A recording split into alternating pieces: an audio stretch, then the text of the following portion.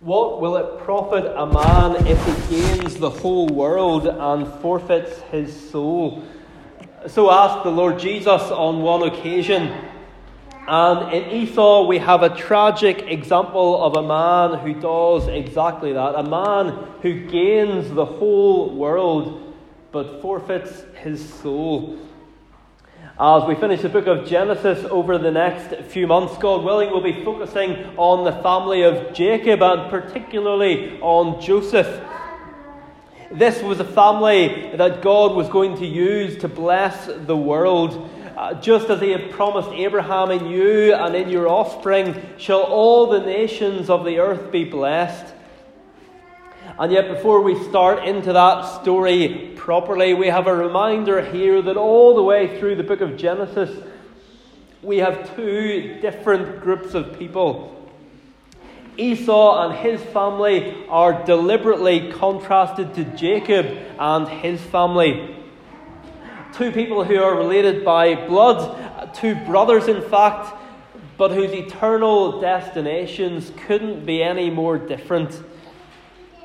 And that's simply the sad continuation of a story that we see throughout the book of Genesis.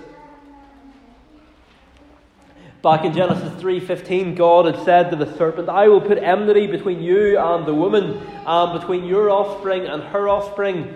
He shall bruise your head, and you shall bruise his heel. So we're told there that throughout the history of the world, there were going to be two different groups of people. There's going to be the seed or offspring of the woman, and there's going to be the seed or offspring of the serpent. And if we forget that, we won't fully understand the rest of the book of Genesis. For example, if you started a Bible reading plan recently, you may have come to that strange bit at the beginning of Genesis chapter 6, just before the flood, where it says that the sons of God saw that the daughters of man were attractive, and they took as their wives any they chose. And people come up with weird and wonderful explanations as to what that's talking about, suggesting that it's angels marrying humans, the angels, the sons of God, marrying the daughters of men. When what it's actually talking about is a lot more mundane and also a lot more relevant to us. Because who are the sons of God in the Bible? 1 John 3:1, see what kind of love the Father has given to us, that we should be called sons of God. We are not God's children by nature. We only become sons of God through the work of the Holy Spirit. The sons and daughters of God are those who are believers. By God's grace, we're made part of his family, but others remain outside. And the fact that that's what Genesis 6 is talking about, by the way, is made even clearer by the context. In Genesis 4 and 5, you have lists of the descendants of Cain and the descendants of Seth. Two very different family lines, one believing, one unbelieving. And so when we get to chapter 6 of Genesis and we're told that the sons of God are marrying the daughters of men, there's no need to bring in angels.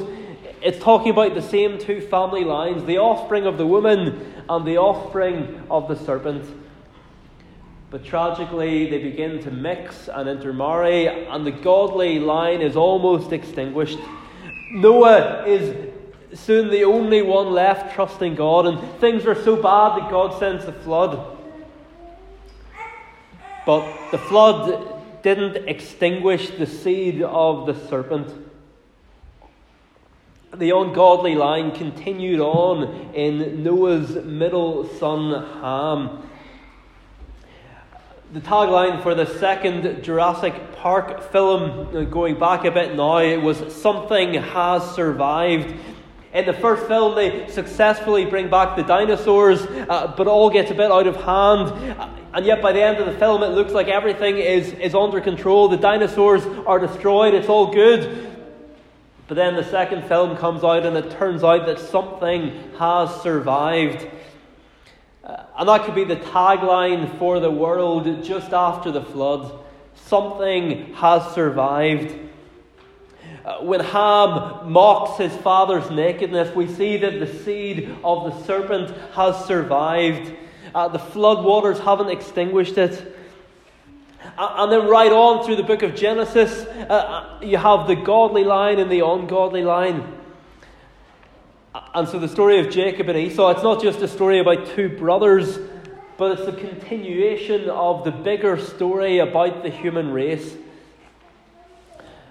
Genesis 36, as I said at the beginning, it really stands as somewhat separate from what comes before it and from what comes after it. It begins, these are the generations of Esau. That's a phrase that's used in the book of Genesis. These are the generations of, to mark off a new section. It will be used at the start of the next chapter to introduce us to the story of Joseph. Verse 1 of 37 should really belong to chapter 36. So really, we could have looked at this chapter at the end of the story of Isaac and Jacob, or as we're doing now, at the beginning of the story of Joseph. But I think it is helpful to consider it together here before we get properly into the story of Joseph, because it reminds us of how the story of Joseph is related to the bigger story of Genesis, and indeed to the bigger story of human history. Jacob and his sons, for all their sins, and they were big sinners, they represent the godly line. They represent the seed of the woman, the family through whom God is bringing salvation to the world. While on the other hand, Esau and his family, for all their advantages, find themselves outside of God's plans and purposes for the world. And this is a pattern that we've seen before in Genesis, putting the two family lines side by side. After the report of Abraham's death in Genesis 25, we're told about Ishmael's descendants. Ishmael being Abraham's son, but not the son of the promise. And we're told about Ishmael's descendants just before the story then focuses in on Isaac, who was the son of the promise. The son through whom the Messiah would eventually be born. So the two seeds, the two family lines, they're again and again they're put side by side to show the contrast. But even though all that's going on in the background, let's not come to the story of Esau or the summary of Esau's life here thinking, well, he wasn't chosen by God, so it wasn't really his fault that he turned out like this. Because Esau was a man who throughout his life made very deliberate decisions which kept taking him away from God. Esau, he isn't some pagan. He was brought up in the family of God. He was brought up in the family that was at the very centre of God's plans and purposes for the world. But he walked away from it. He sinned against knowledge and against all the advantages he had. And so what we have in this chapter is a sad story of apostasy. The story of someone walking away from the faith. And that's something that's always relevant. Because it's one thing to start off the Christian life. It's another thing to finish it. It's one thing to start the new year as a professing Christian. It's another thing to keep going. And the Bible doesn't present Esau as a victim of circumstances. It presents him as a warning to us. Hebrews 12 says, "See to it that no one fails to obtain the grace of God, and that no root of bitterness springs up and causes trouble, and by it many become defiled, that no one is sexually immoral or unholy like Esau, who sold his birthright for a single meal. For you know that afterward, when he desired to inherit the blessing, he was rejected, for he found no chance to repent, though he sought it with tears." Yes, in God's plans and purposes, Jacob was the brother who was chosen by God from before they were born, but Esau was the one who despised his birthright. And actually, the contrast between Jacob and Esau, it's not just a warning against apostasy, but it also is an encouragement to keep going. One of the things that perhaps makes us consider throwing in the towel at times is when it seems that the lives of the unbelievers are going well outwardly. But when we look at Esau in this chapter, we see that for all he has outwardly, he doesn't have the one thing that really matters. And so for the rest of our time tonight, we're going to look at the life of Esau, summarised here under two headings, saying not just what he had, but especially what he didn't have. And firstly, we see that he had family, but not faith. He had family, but not faith. Just like the book of Genesis, Psalm 17, which we sang at the beginning of this evening, describes two different groups of people. One category we sang of are called men of this world. We're told that their portion is in this life, not in the next.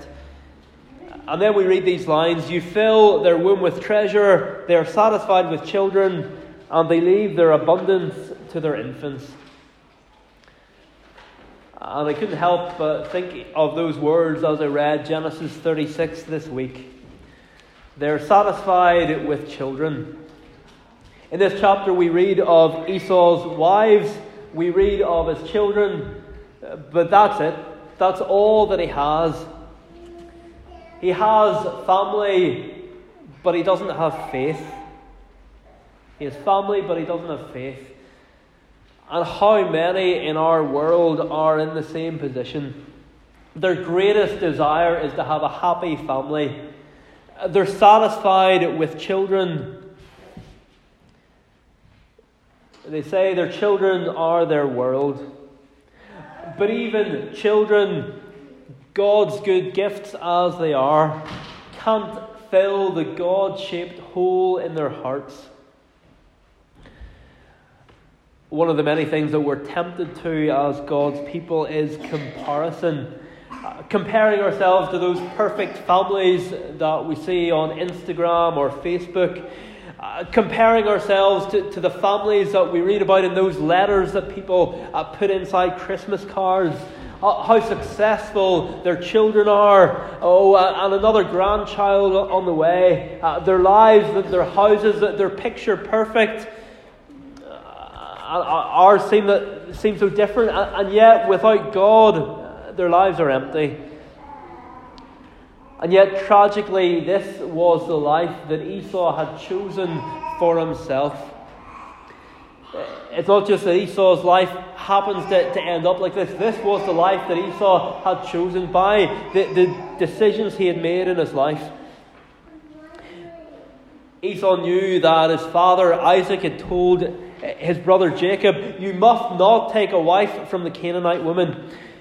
He knew that his grandfather Abraham had instructed his servant concerning Isaac, "Swear by the Lord, the God of heaven, that you will not take a wife for my son from the daughters of the Canaanites." So Esau knew from both his father and his grandfather that marrying a Canaanite, marrying outside the people of God, was something that he simply wasn't to do. He learnt it from his father, he learnt it from his grandfather. It would have been drummed into him. We are God's family. We must not marry the Canaanites. But what do we read here in verse 2? Esau took his wife from the Canaanites. Deliberate contrast with Jacob, with his father and with his brother and with his father. And there are two problems with that. Firstly, that he married multiple wives, that he took wives plural. Now, Jacob had taken two wives, but he'd been tricked into it to at least some extent. But Esau does it with his eyes wide open. But even worse is where these multiple wives are from. They're from among the Canaanites. He had married outside the family of faith. That's a tragic decision which has been repeated down through the years. A believer wants to be married, wants to have a family, Perhaps there don't seem to be any options among believers. And so they go to the Canaanites, as it were. They go to the world. Or perhaps, sadly, they just have more in common with unbelievers, and so they marry an unbeliever. And often the consequences are catastrophic unless God, by His grace, intervenes. So the life that Esau ends up with, it's a result in part of his choice as to who to marry. We also get a glimpse into Esau's heart when it tells us where he chooses to settle down. Verse 6 says, Esau took his wives, his sons, his daughters, and all the members of his household, his livestock, and all the beasts and property he had acquired in the land of Canaan. He went into a land away from his brother Jacob. God's people weren't to marry the Canaanites because they were pagans, but they were to live in Canaan in faith that one day God would give them the land just as He had promised to do. So they were to live in Canaan, but they weren't to marry the Canaanites. But Esau does the exact opposite. He marries Canaanites, but he chooses not to live in the land. The reason given in verse 7 is that they had too many possessions for the land to support both Jacob and Esau. But as one commentator puts it, that's only the clinching factor for Esau. It's the official reason, but surely there's more to it than that. At this point, Esau had already spent a significant period of his life living outside the promised land. Genesis 32:3 tells us that Esau was living in the land of Seir. It seems that following Isaac's death, he'd come back to the promised land for a while, but now he makes that separation permanent.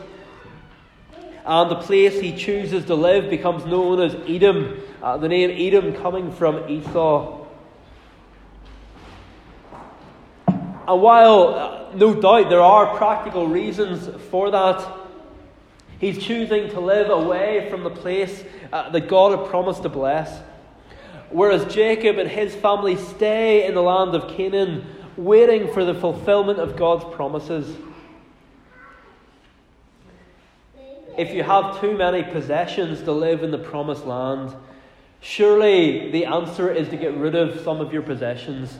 Surely the answer isn't to leave the land of promise. What would this look like today when there's no one geographic region that God has promised to bless more than any other? Well, it might look like an individual or family moving somewhere where there's no gospel preaching church. And they might have very practical sounding reasons for doing it, but ultimately they're cutting themselves off from God's blessing. Or perhaps someone not moving away anywhere, but just saying that they need to take time out from church. And again, they could give some very practical sounding reasons for doing so. Life is busy, something has to give. But to do that would be to cut yourself off from God's blessing. Isaac had prophesied that Esau would live away from the dew of heaven on high. And where on this earth do we find the dew of heaven, but where God's word is proclaimed and where His name is worshipped? That should be a picture we have as we come to church on the Lord's Day, that we're coming to where the dew of heaven drips down onto. But Esau, he lives away from the dew of heaven, and he chooses to do so. He has family, but he has no faith. And though his life looks good outwardly, it's been marked by faithless decisions, both in terms of who he married and where he chose to live. It's a life that we might have envied if we'd seen him. We might have envied Esau. But did you notice something about this chapter? There's a lot of names in it. Maybe someone wants to count them up later on. A lot of names. But there's one name that isn't mentioned. And that's the name of God. God's not mentioned. And an outwardly prosperous life without God is not a life to be envied. This chapter tells us what Esau had, all these names, children, grandchildren. But the chapter also tells us what Esau didn't have. And it tells us that by what it doesn't say. There's no mention of God. Think of a graveyard with two graves next to each other. One is like a huge shrine with railings around it and a tremendously ornate gravestone. A list of all the family names and titles. Duke of so-and-so, Viscount this, Marquis that, glorifying their achievements, but no mention of God. But then a tiny little broken down headstone beside it with the words that are so faint in it that you have to go over and rub your thumb along them to try and work out what it says. And it says, "The Lord is my shepherd." Which would you rather be? Which would you rather have? Genesis 36 is nothing other than an ornate gravestone for Esau. It has an impressive list of names, but it also has the smell of death about it. This is a chapter that has the smell of death about it, because it tells us about a family that chose to walk away from God and His blessing. Esau has family, but no faith. He lived for the present, for instant gratification, for what was easy.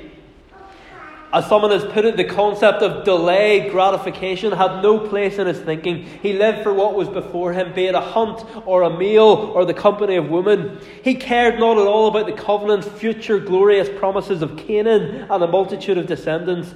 What good were they in the present? Here's a man who has a nice life here and now. We can't deny that.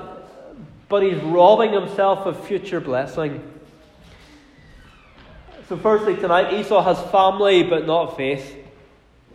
But then secondly, we see that he has blessing but not benediction. Blessing but not benediction. Sometimes we try and work out whether God is pleased with us or not by how our lives are going. If things start going badly for us, we might wonder whether God is against us. Whereas if things are going well, we might assume that God must be pleased with us. But that's a dangerous way of thinking. For a start, some of those who walk closest to God suffer the most in this life. Just now, maybe think of some of the godliest people that you've known, and they probably suffered more than even many other Christians. But on the other hand, the wicked often prosper. We sang about that already. The Psalms tell us that often. And the life of Esau is a good example of outward prosperity, even some amount of God's blessing. But that isn't proof that we're doing the right thing. Esau moves to a land that he and his family have no previous connection with. He's an incomer, he's a newcomer, and yet he prospers. In verse 15, the word chiefs there could be translated as clans, as it is in Zechariah 12, where it describes the clans of Judah. But whatever way you translate it, there's more than a family tree here. These are whole groupings of people coming from Esau. Whether it's clans or chiefs, chiefs rule over clans. A whole series of clans descended from him. Think of the clan system in Scotland. And head over all these clans is Esau, the one from whom they all come from. And it doesn't just stop with clans. Verse 31 tells us that kings reign in the land of Edom as well. And that's before any king reigned over the Israelites. While Israel suffered famine in the promised land and then captivity in Egypt, Edom expanded and had developed a succession of kings. So Jacob and his family, they stay in the promised land and they face famine and then they face exile. Whereas Esau and his family, they thrive. There are kings that come from him. And so outwardly, Esau and his descendants, they look far more impressive than Jacob and his descendants. So has this just come about by chance? Well, actually, Esau too was blessed by God through Isaac. It wasn't the blessing that he wanted, nor was it the blessing that Isaac wanted to give him. But as Hebrews 11 puts it, by faith Isaac invoked future blessings on Jacob and Esau. That future blessing is described in Genesis 27. Behold, away from the fatness of the earth shall your dwelling be, and away from the dew of heaven on high. By your sword you shall live, and you shall serve your brother. But when you grow restless, you shall break his yoke from your neck. So Esau would live far away, but he would live by the sword. He would break Jacob's yoke. He wouldn't live in the shadow of his brother. Put it together, and it suggests that he would make a name for himself by force. And that is exactly what he does. He comes to this far away region, and he establishes himself and his family as the ruling family. When he's long gone, his descendants will reign as kings. His name will live on as the name of the land. In the world's eyes, Esau has done very, very well. He would have made headlines about his rise to fame and prosperity. And maybe Esau could have looked at all that and said, "See, God is blessing me." And if Esau had said that, would he have been wrong? No. Because that was true to some extent. He had received a blessing from Isaac. The kings descended from him. It can be seen as the first fulfillment of God's promise to Abraham that kings would come from him. But all that didn't mean that Esau was a saved man. It didn't mean that God approved of his life choices. Just because our bad decisions work out well doesn't justify them. Maybe you meet someone and they say, "I've left my wife and my life has never been happier." That doesn't mean it was the right decision. Just because things don't go pear-shaped for us doesn't mean that God is pleased with us. And that can be true of churches. Maybe there are ministers or churches that God is clearly blessing. People are being genuinely converted. But then that same minister or church can make a bad decision. But any criticism of them is shut down because they say, "Well, how can you criticize this man who God is clearly blessing? How can you criticize this man who God has worked through?" But do you see that both things can be true at the same time? God can bless someone's ministry without them even being converted themselves. Never mind without them being right in every decision that they make. And so the fact that God is blessing someone should never be used to try and deny or try and justify what someone is doing. We don't have to deny that God is blessing the person, but it doesn't justify what they're doing. Esau grew strong through God's blessing, but it wasn't anything to do with him personally. It was a blessing that he had, even because he had outwardly been part of the family of God. So Esau, he knew outward blessing, but he didn't know God's benediction on his life. He didn't know God's favour. There's not really a difference between blessing and benediction, but it just worked well for the heading. But he didn't know God's favour on his life.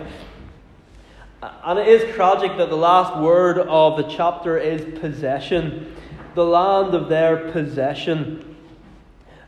Esau has plenty of possessions. He and his descendants have a land for themselves, but it's not the promised land.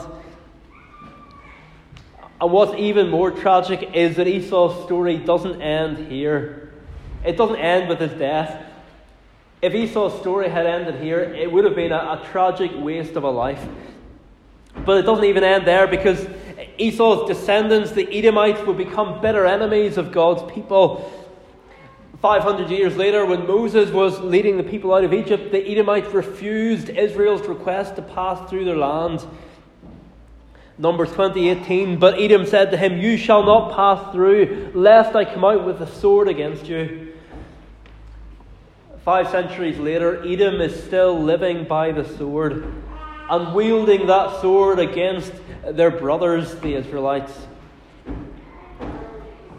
Edom, by that point, is a powerful nation. But what's the point of being a powerful nation if you're going to oppose God's church? And the story gets even more tragic. Fast forward another 1,500 years or so, and an Edomite king is on the throne of Israel. How has he ended up there? Well, he's been put there by the Roman occupiers of Judea. The Jews don't for a moment accept this descendant of Esau as their king, and he knows it. He's absolutely paranoid about being dethroned. He surrounds himself with 2,000 bodyguards. He kills hundreds of innocent people, including everyone he considers a threat to his throne, including 3 of his own sons, 2 of his brothers-in-law, 1 of his mothers-in-law, and the favourite of his 10 wives. And so when this Edomite king hears that a baby has been born in Bethlehem who's been called King of the Jews, well, he first tries to get the wise men to find this baby for him. And when he finds out he's been tricked by the wise men, he massacres all the baby boys in Bethlehem who are 2 years old or younger. The seed of the serpent has survived down through all those years and is now trying to kill the ultimate seed of the woman, Jesus Christ. But of course it was futile, because Jesus Christ is the one who all of history is about. And as we begin properly to look at the life of Joseph next week, we're going to see a man who points us to Jesus in a particular way. The beloved son of his father, one who was betrayed by those closest to him, one who resisted temptation but was wrongly accused and suffered despite being innocent, one who went down to the depths but was raised up to a position of honour in order to bring blessing to his brothers and to the world. Does that summary of Joseph's life sound familiar? Well, he points us to Jesus. He points us to the one who would bruise the head of the serpent on the cross and one day will ultimately defeat him. As Paul puts it at the end of Romans, the God of peace will soon crush Satan under your feet. Maybe you're even getting a bit unsteady on your feet as you enter a new year, but the God of peace will soon crush Satan under your feet. You're on the winning side. That's the confidence that we have as we begin a new year. Those who oppose Jesus Christ may prosper in the short term. Things may seem to be going well for them, but it won't last. Because the story of the Bible is that the Lamb wins. Esau gained the whole world and forfeited his soul. Jesus Christ was offered the world by that same serpent, but he turned it down in order that he might go to the cross and save our souls before being exalted to the right hand of the Father. And if you're trusting in him tonight, no matter how burdened or weary or even despairing you might be tonight, you're on the winning side. Amen. Well, let's sing about the seed of the woman crushing the seed of the serpent from Psalm 91. Psalm 91a on page 213. Singing verse 7 to the end at the top of the page. Page 213, Psalm 91a, 7 to the end.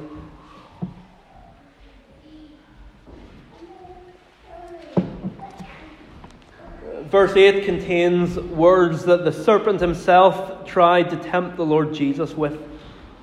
If you are the Son of God, throw yourself down, for it is written, He will command His angels concerning you. But if only Satan had kept quoting, he would have quoted his own downfall. Verse 9 goes on, unharmed your foot will tread upon the poisonous snake and lion strong, and underfoot you'll trample down the serpent and the lion young. That's what the Lord Jesus would do on the cross. Satan's moment of apparent victory becomes the moment of his greatest defeat. We are on the winning side. Psalm 91a, 7 to the end. We'll stand and sing praise.